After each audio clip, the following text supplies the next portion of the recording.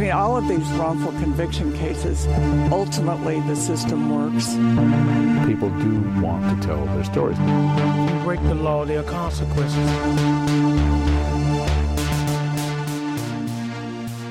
All right, hello. Welcome to True Crime and Consequences. I'm Kari. And I'm Brian. And we are back at you today with our very first case. How exciting.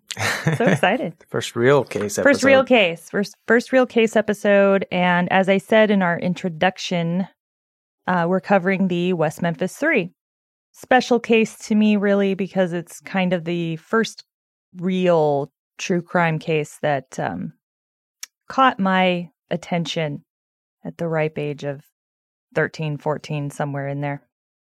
And I'm now 40, if that tells you how long I've been digging on this case.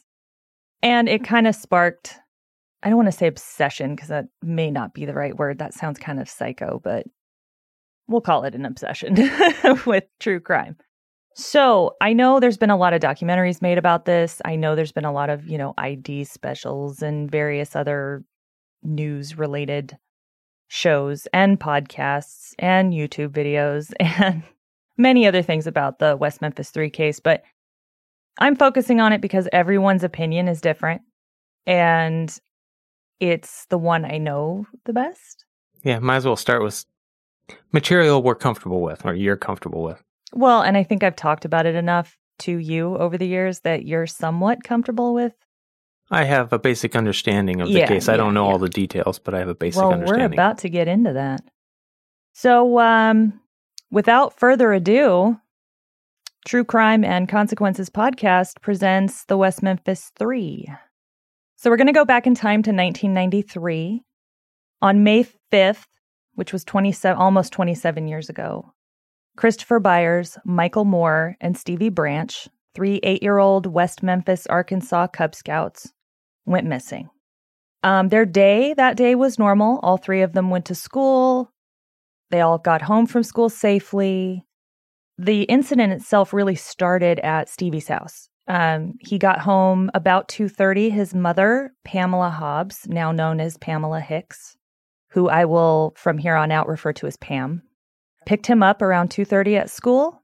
They went home. Everything was normal. At about 3:30, Michael Moore came by the house, seeing if Stevie could play. Pam originally said no because she was getting supper ready. Terry, her husband, Terry Hobbs, was going to be home from work shortly, and they were going to have dinner, and then Terry was going to take Pam to work because she worked the dinner shift that night at a local restaurant. And, kids, they're 8, so they're begging and begging and begging. No, please, please, can we go out and ride bikes? I promise, Mom, I'll be back at 4:30. And she remembers very vividly saying, you better get your butt back here by 4:30, boy, or I'm going to take that bike from you for 2 weeks. So off went Stevie and Michael. About 15 minutes later, Christopher Byers comes by. Are Michael and Stevie home? No, you just missed them. They went out on their bikes. I'm sure if you run off, you can find them. So he said, okay, I'm going to go find them. So about 4:45 rolls around. Stevie's still not home. Terry has gotten home from work. Pam's trying to get ready to go to work. And again, the kids are nowhere to be found. And Pam said, well, I guess I just have to go to work. She can't be late for work. I mean, we're talking about West Memphis, Arkansas in the 90s. Mid to lower class of people that lived there. I mean, there was kind of the nice side and the not so nice side, pretty much like any town. They lived modestly. They weren't poor, but they lived modestly. And so every dime counted. Kind of like us now. Every dime was important. So Pam went to work. The boys ended up being seen by a neighbor around 6:30, and they were still out in the streets, riding their bikes around, being silly. They're being 8-year-old boys. They were late getting home, and they probably knew they were going to get whooped when they got home, but they were still out playing. They were seen at 6:30. That's the last time they were seen. Ultimately, somewhere between 6:30 and 8 p.m., John Mark Byers, who goes by Mark, which was Christopher's adoptive father. A lot of people refer to him as Chris's stepfather, but he was his adoptive father and had been his adoptive father since he was a baby. He was the only father that Chris knew. Had been out, walking up and down the streets, calling the boys names because they were all late. And finally, at about 8 p.m., Mark Byers calls the police and tells them, I can't find my son. And he was out with 2 other little boys and we can't find them either. I've been out walking the streets looking. I can't find him. Dana Moore, Michael Moore's mother, had also been out there with Mark Byers looking for the boys. And Terry Hobbs claims that he also was out looking for the boys while Pam was at work. So the police officer showed up at the Byers residence and took a statement from Mark Byers. While the officer was there was another call that came in at around 9 p.m.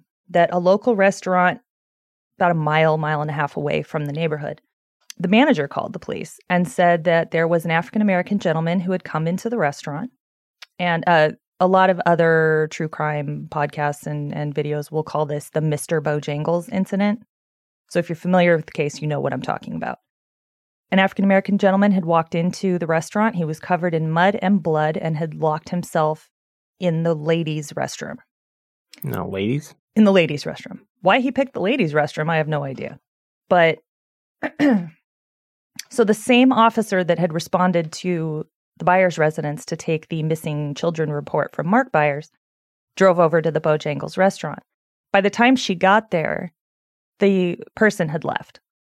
So instead of going in and investigating, she took the report through the drive-through window.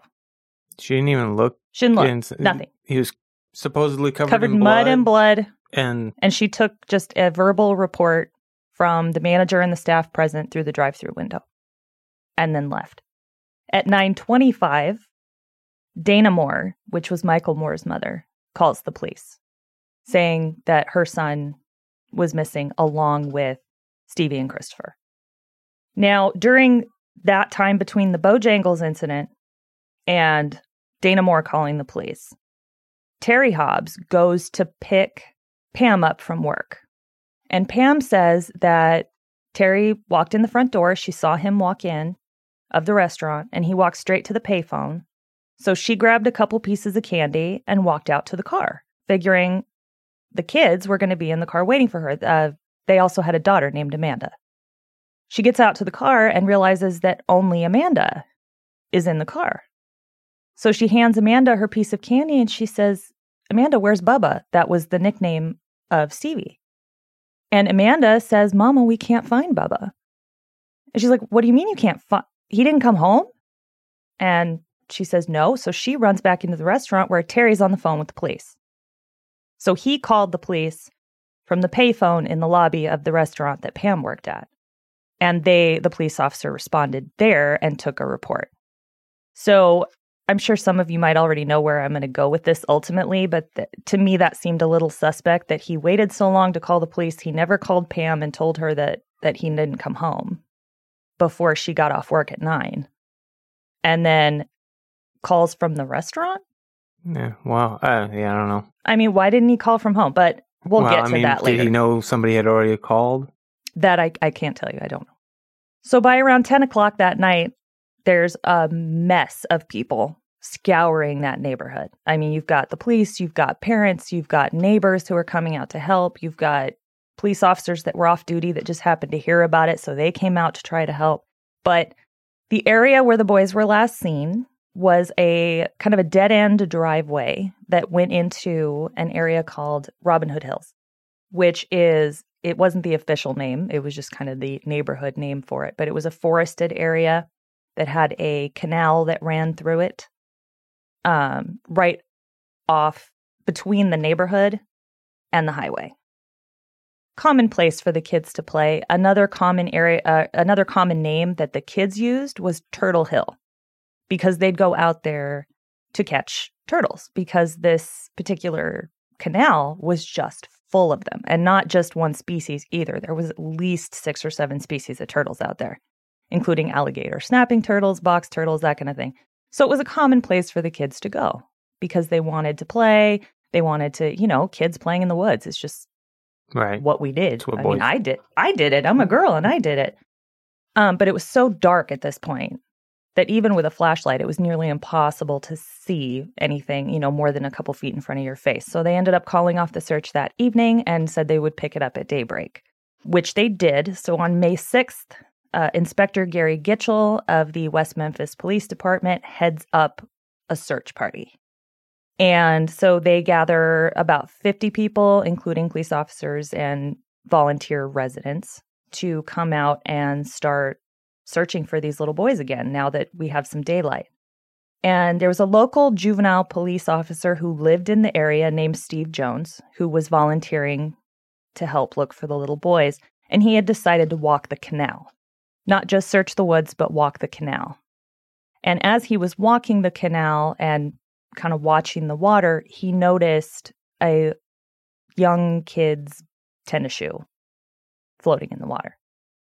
So he immediately, and this was at about 1:45 on May 6th, he hollered out to Detective Mike Allen and Detective Brian Ridge, both of the West Memphis Police Department, to come help him because he'd seen this shoe. Now, Detective Mike Allen went down the embankment and into the water to collect the shoe. A few minutes later, they found a Cub Scout cap. And Michael Moore was known to never take off his Cub Scout uniform. Everyone who had seen him the day before indicated that he'd been wearing his Cub Scout uniform, including his baseball cap. So they collected that. And Detective Allen was wading about mid-thigh deep, which is about as deep as the water got. And he suddenly noticed that his foot was caught on something. And as he went to try to pull his foot out, he actually fell backwards into the water. And when his leg came up when he fell, a body came with it. Ugh. And it was the naked and hog-tied body of Michael Moore, the owner of the Cub Scout cap. Obviously, this was a shock. That is not what any of these officers expected to find that day. They expected to find 3 little boys hiding somewhere in the woods, scared of getting whooped because they stayed out all night. They weren't expecting a body. And once they found his body, they knew that odds were the others were there. So, unfortunately, they were not wrong. So Detective Allen and Detective Brian Ridge get down on all fours and start searching the bottom of the canal by hand, and ultimately also find the also naked and hog-tied bodies of Chris Byers and Stevie Branch.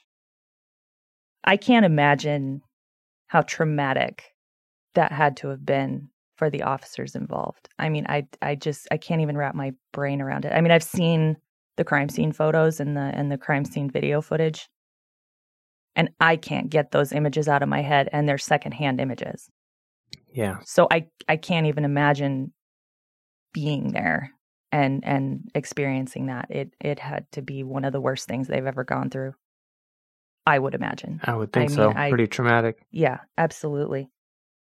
They also found in the process all of the items of clothing that the children were wearing shoved into the mud in the bottom of the canal with sticks. You could see the sticks sticking out.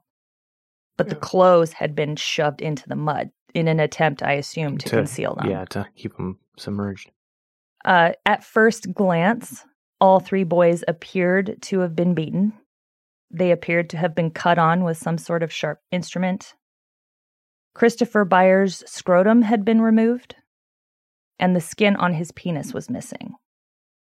This immediately gave the detectives the impression that maybe the murder was ritualistic in nature, which is where the satanic panic came into play. Because during that time in the early 90s, satanic panic had already been kind of a big deal for nearly a decade. And a lot of other cases had been influenced by it. A lot of people had been wrongfully accused of being satanic. I mean, it was basically like a redo of the Salem witch trials in a way. People were being accused left and right. So it was fresh in the minds of these officers as they're finding these bodies that they are viewing as mutilated, sexually mutilated, beaten, hog-tied. I mean, they looked like little sacrificial lambs was how one officer would describe it. So that was his opinion of what he saw. Exactly. And you got to bear in mind that these officers were seriously traumatized and they want justice instantly. We're talking about 8-year-old boys. Right. You know, it's a very emotionally charged situation on all levels. The boys' bicycles, there were 2 bicycles that they had been riding around on that night, and they were found also concealed in the water underneath a pipe bridge that went over the canal. So obviously, there was a lot of thought that went behind trying to conceal the crime. Somebody took time. Exactly. Time and effort to do whatever they wanted to do and then conceal the crime. So, of course, as the police are coming out of the woods, they have the horrendous job of telling these families that are waiting. 3 families that they lost their boys. Their boys are gone. And I will never forget watching the video of when Pam Hobbs was told that her son was dead. She lets out a scream like I've never heard in my life and completely just collapses onto the ground. Like her legs just stopped working. And it's heartbreaking. We have 2 boys, my husband and I here. So the thought of losing one, and the thought of losing one in such a horrific way is just... Yeah. It's awful. I mean, I think that hits any parent where it hurts, you know? So, of course, news, it's a small town, small southern town in the Bible Belt. News spreads quickly. And there is an instantaneous, immense amount of pressure being put on these law enforcement officers to find out who did this. Right. I mean, it was... I've never seen that kind of reaction. I mean, it was crazy. Yeah, community outrage, and I mean, the outrage. Oh yeah, the outrage was real. And so, like I said, due to the apparent signs of mutilation on the bodies, the original theory of the law enforcement officers at the time was some kind of satanic ritual. So once they'd kind of gotten that into their heads that we're talking about some kind of evil demonic force behind this, the local law enforcement immediately reaches out to a local juvenile probation officer named Jerry Driver and asks him if he has any knowledge of anyone in the local community that might be capable of doing something like this, that might, has a record of or a history of being interested in the occult or anything like that. And Jerry Driver knew someone. He knew someone for sure. And that was Damian Wayne Eccles. He was a local 18-year-old boy who was on probation for breaking and entering into an abandoned trailer the year prior. He'd spent some time in juvie for that alleged crime and apparently had made some strange statements and exhibited some strange behavior while in juvie. I mean, he talked about death and the occult and heavy metal music, and he was always wearing black, always. The one thing you hear everyone talk about Damian was he always wore this black leather trench coat, and it didn't matter if it was 30 degrees outside or 130 degrees outside. He was wearing that black leather trench coat. His mother says that the reason he wore black all the time, it's actually kind of cute because she says the reason he wore black all the time is he wore all black one day to school, and one of the girls that he liked said he looked sexy in black. Oh, yeah. If you want to motivate a teen boy to take a behavior. So he wore black all the time after that. The funny part is he still does. I think that's hilarious. So the police immediately zeroed in on Damian. He was brought in for questioning the day after the bodies were found on May 7th. So he, of course, denied having any involvement. He didn't know anything about it. He had an alibi. He was at home with his family at the time that these that the murder occurred, or at least that they were alleging that the murder occurred, which was somewhere between 6:30 p.m. and probably about 9 p.m. Okay. So he was home with his mom and his sister. So he's got a solid alibi. Got a solid alibi. So now, at the same time, they brought in Damian's 16-year-old best friend, Jason Baldwin, because the police had said, well, okay, you think Damien could be capable of this, but we don't think it's possible for one person to have done this alone. So we're going to talk to Damien's best friend, because Damien and Jason were known to do everything together. They were joined at the hip, basically. If one was somewhere, the other was right there. So they brought Jason in too. So of course, Jason, same thing. I have no idea what you're talking about. I had nothing to do with it. I was home with my family, which he was, or at least his mom and his siblings say he was. Okay. So they both have alibis, which were confirmed by the family members.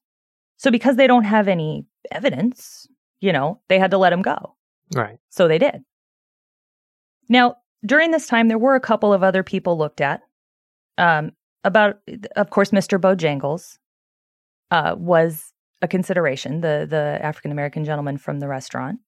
But they were never able to identify who that was.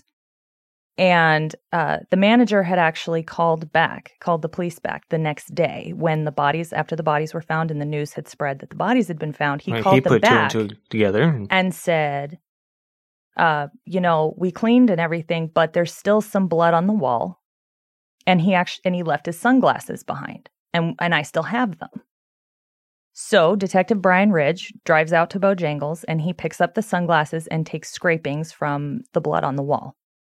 But that's pretty much as far as that went, because Detective Brian Ridge admitted at Damien and Jason's trial that he lost the Bojangles evidence.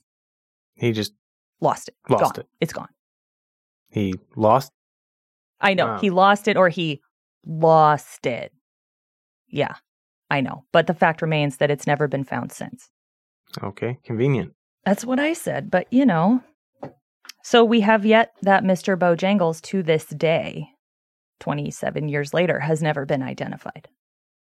There was another potential suspect, a gentleman by the name of Chris Morgan. He was a 19-year-old local, and he drove an ice cream truck in the neighborhood that the boys were from. It was actually two neighborhoods side by side, and he knew Stevie because Stevie used to come to his truck to get ice cream, because that's what you do when you're an 8-year-old and the ice cream truck comes around. Yeah.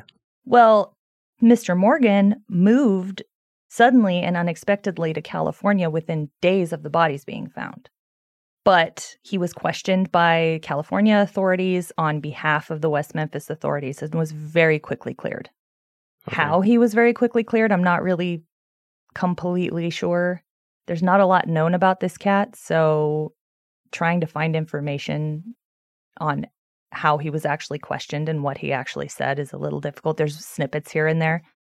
But in my opinion, the snippets I've seen, he said a few things that could have been considered incriminating, but he was very quickly eliminated, so moving on. So at this point, they've talked to Damien and Jason, and they've talked to Chris Morgan, and they've talked to family members and various neighbors trying to get more information about the boys and if they saw anything suspicious. But they really had nothing. They didn't come up with any evidence that led anywhere at this point? There was, they'd found a red microscopic fiber on the T-shirt that was identified as belonging to Chris Byers, but they had nothing to match it to. Right. There was no blood at the crime scene from the victims or any potential suspects. Did they have do they know how the boys died? Well, initially, I'll kind of get to that when we get to the trial.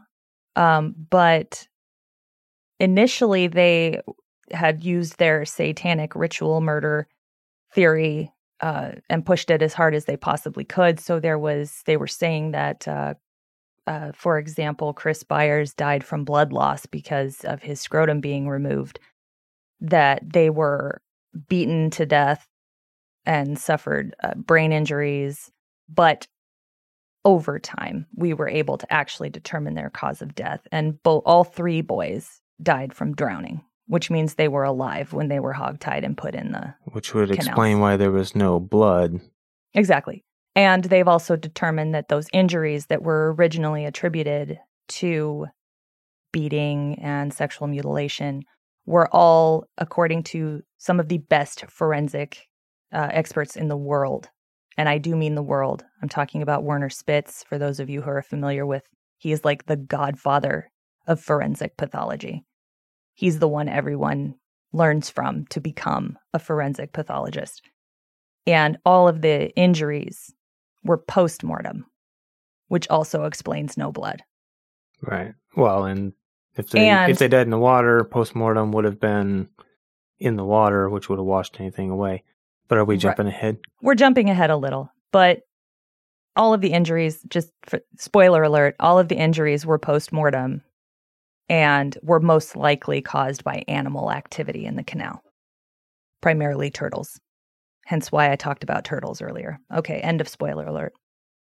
So while they had nothing, a local resident named Vicki Hutchison, who happened to be dealing with her own legal issues, she had actually taken a lie detector test on May 6th, which was the day the bodies were found, in a completely unrelated theft case. She was being accused of stealing from her place of work.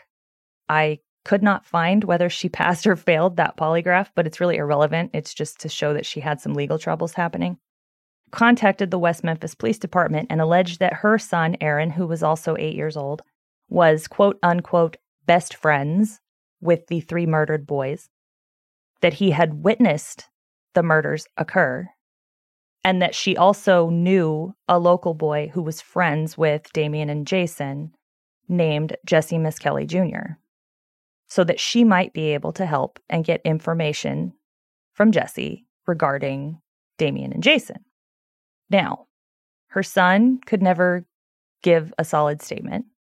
He made a whole lot of insinuations about where it took place, how it took place. None of it was true. And it ended up coming out later that he didn't even know the 3 boys. They didn't go to the same school. They didn't know each other, and they didn't live in the same neighborhood. Okay. But she did, in fact, know Jesse Miskelly Jr., who was a 17-year-old local. Jesse was a sweet, quiet, gentle person who unfortunately had some mental defects. Jesse had an IQ of 72 and was considered mildly clinically retarded. So, he wasn't the sharpest tool in the shed, but he was sweet. He babysat for her son Aaron. He did yard work for her that she paid him for. So they did know each other. She was telling the truth about that. What she wasn't telling the truth about, other than her son, was that Jesse was not friends with Damien or Jason.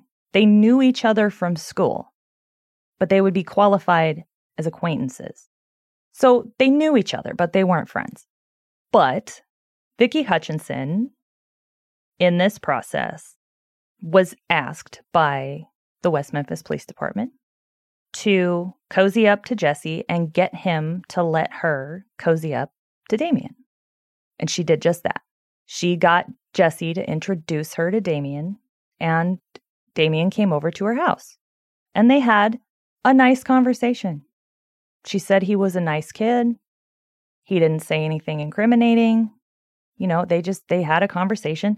And to kind of set the scene, the police department had provided Miss Hutchison with occult books to lay around her house, so that when Damien came in, he would see them and maybe it would strike up a conversation. And she said later that the only thing that it did was he happened to notice the book on the coffee table, and he made a statement to the effect of, man, that really makes me nervous or something. And she said, well, why would you be nervous? And he said, you'd be nervous too if they were trying to pin 3 little kids' murders on you. And she said, well, yeah, I guess so. And she goes, well, did you do it? And she said, Damien looked her straight in the eye and said, I'd never do something like that. And that was the end of their conversation. That's the only contact they ever had. Okay. That is not, however, what she testifies to in court. Okay, so when did this version of the story come out then, if she testified to something else in court?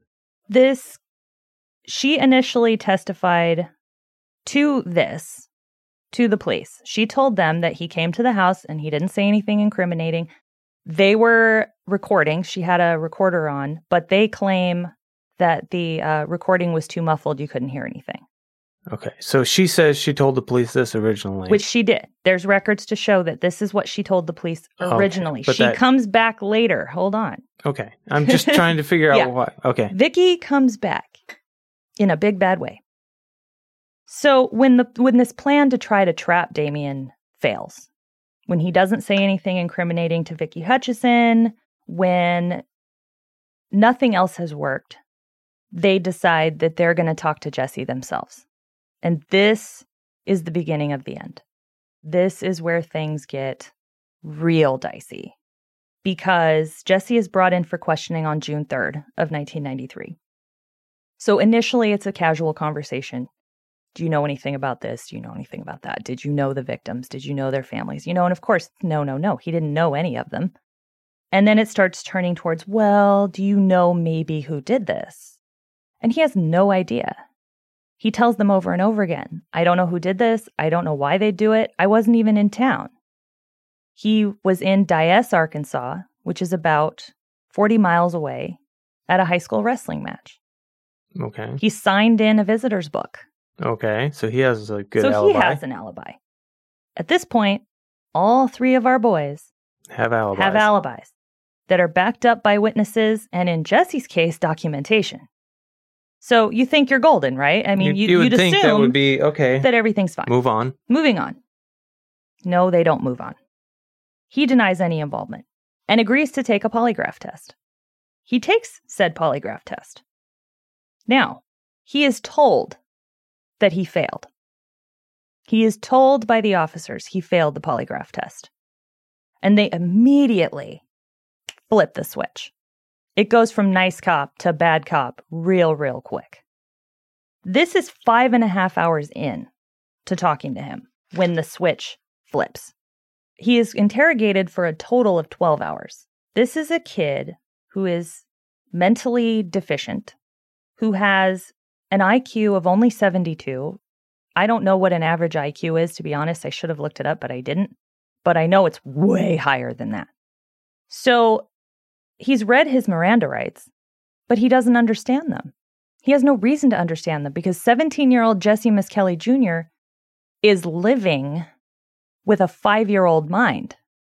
Yeah, he doesn't understand what's going on. He doesn't get it. He doesn't know. And his father gave them permission to talk to him, but he did not expressly give them permission to interrogate him. There is a difference. So for reference, average IQ is 100. When you get down to 70, you're talking like 2% of the population. And he was a 72. So he was just into the next bracket, which puts you somewhere. But if you know anything about this case and you've ever watched Jesse talk, he's now a 30, nearly 40-year-old man. And he sounds like you're talking to like a 10-year-old. Yeah. But he's sweet. He's sweet and gentle and kind. So after 5.5 hours of we don't even know what, why don't we know? Because out of 12 hours of interrogation, do you want to know how many minutes we have on tape? 46. 46 minutes out of 12 hours. 12 hours. Just the 46 they needed, right? Exactly. It's just the 46 you needed. How convenient. A lot of stuff in this one is convenient. So after that 5.5 hours of questioning initially, and telling him he's failed the polygraph test, and spoiler alert, Jesse Misskelley Jr. did not fail the polygraph test. He, in fact, passed it with flying colors except for one question. And it had nothing to do with the case. I honestly can't right now in my head remember the question, but it had nothing to do with the case. That is a dirty police tactic. And they do it all the time. Well, except if I remember right, there's a more recent case where that has been deemed improper and they can't. Good, but it was still proper in 1993. Yeah. So 2 segments of the interview are recorded for a total of 46 minutes. I don't know how long each one is. I did listen to them, but I didn't pay attention to the numbers. But what you hear, for those of you who haven't heard it, but I highly, highly recommend if you haven't heard Jesse's recorded statement and you're interested in this case at all, go actually listen to it, because the whole thing, because then you'll hear how manipulative these officers were being and how they are taking his hand and leading him where they want him to go. And which would be fairly easy with someone with Jesse's mental capacity. Yeah, absolutely. I mean, it would be insanely easy. It would take nothing to do that. I mean, you can do it to a broken, intelligent person. Yeah, exactly. I mean, I need to make it very clear that people with even high end of the spectrum IQs have been known to falsely confess after hours and hours of torturous interrogation. Yeah, you break them down and... Anyone can be manipulated into a false confession. And I know there's people out there going, yeah, right, I would never falsely confess. Just wait until you're the one on the other end. Don't be so sure. Don't be so cocky. Trust me. So over the next, however, 6.5 hours, of which only 46 minutes is recorded, they coax this confession, and I'm air quoting right now, out of him. Now, the interesting part, I think, is that they actually record themselves manipulating him. It would be laughable if this hadn't ended so horribly. It would be laughable if they hadn't gotten away with it. Right, exactly. Because so Jesse claims, first he says I had nothing to do with it. Then he tells them I was in Diaz at a wrestling match. I couldn't have done it. I wasn't here.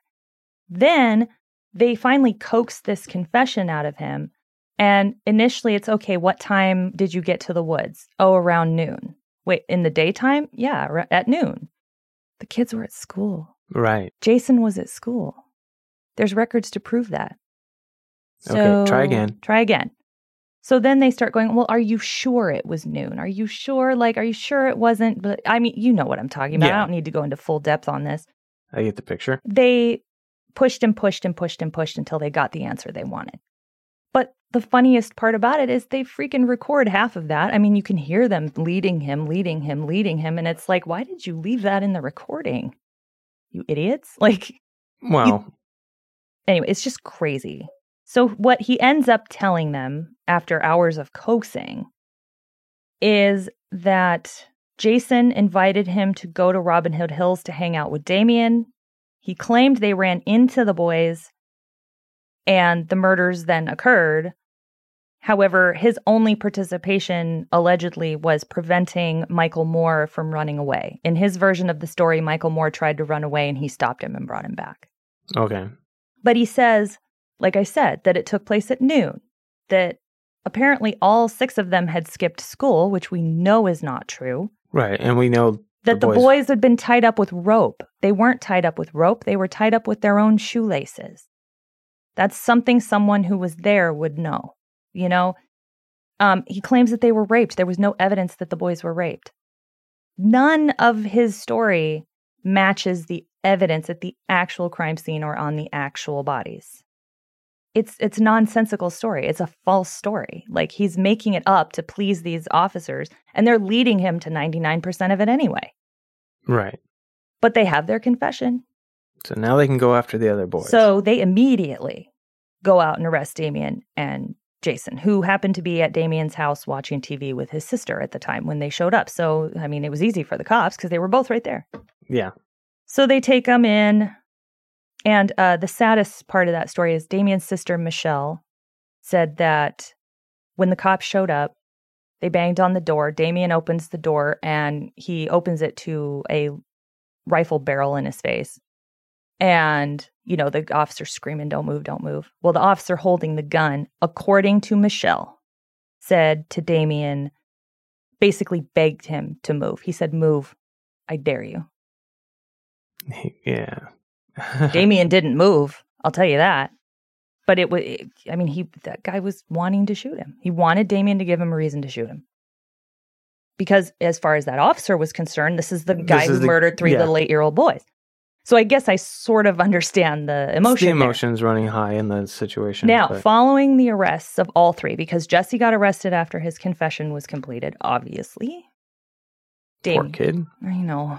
Damien and Jason get arrested that evening.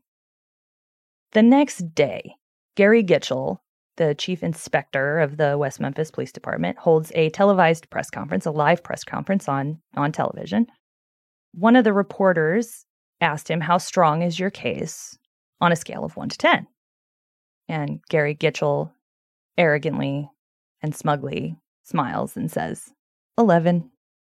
Oh, let's see. They all have alibis. All you have is a poor confession that was coerced out of somebody who's mentally incapacitated, low IQ, and that's it. Right.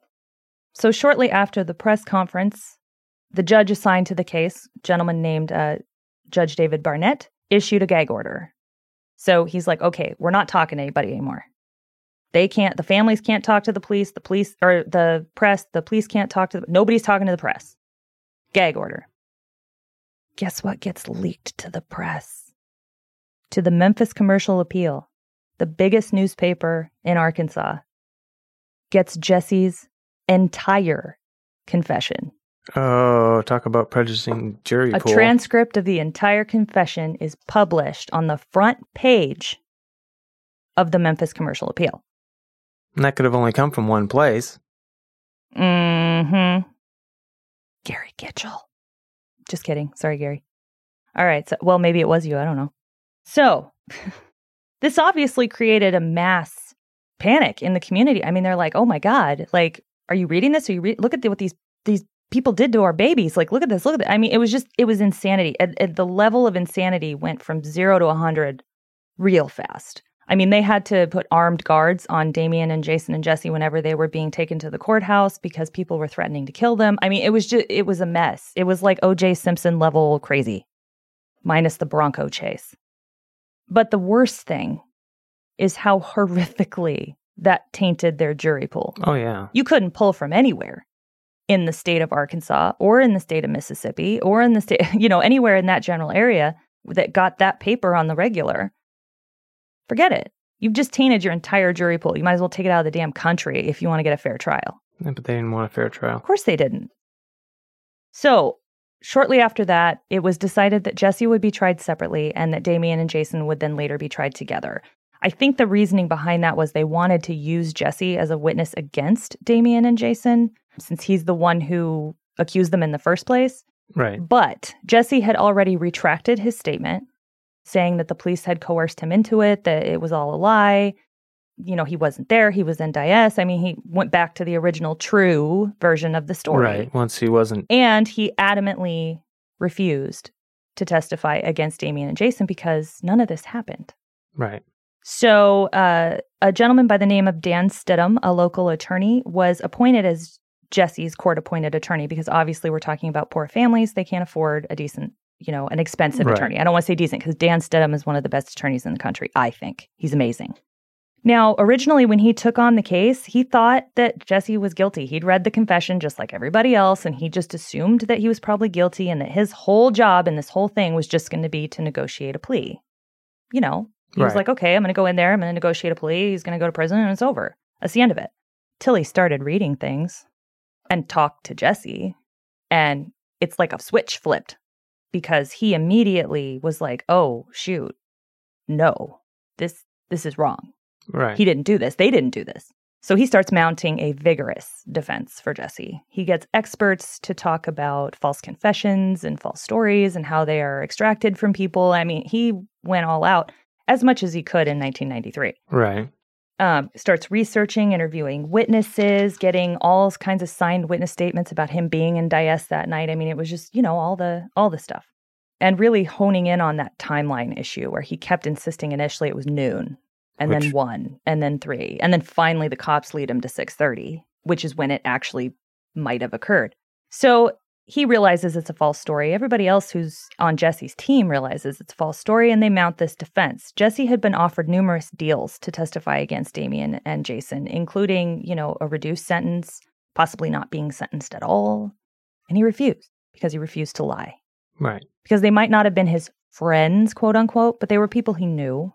And he wasn't going to lie about them, because that's not how he was raised, by his amazing father, Jesse Miskelly Sr., who his support for his son never wavered, not once.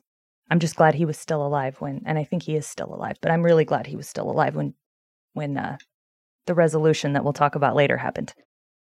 So Jesse's trial started on January 26th of 1994. It ended on February 4th of 1994. He was convicted of first-degree murder for the death of Michael Moore Since he had claimed to have chased him down and brought him back to the crime scene, he was considered responsible for his death. He was convicted of 2 counts of second-degree murder for Chris and Stevie and was sentenced to a term of life plus 40 years. So life for Michael Moore, 20 years for Chris, 20 years for Stevie. And that's where we're going to end today's episode.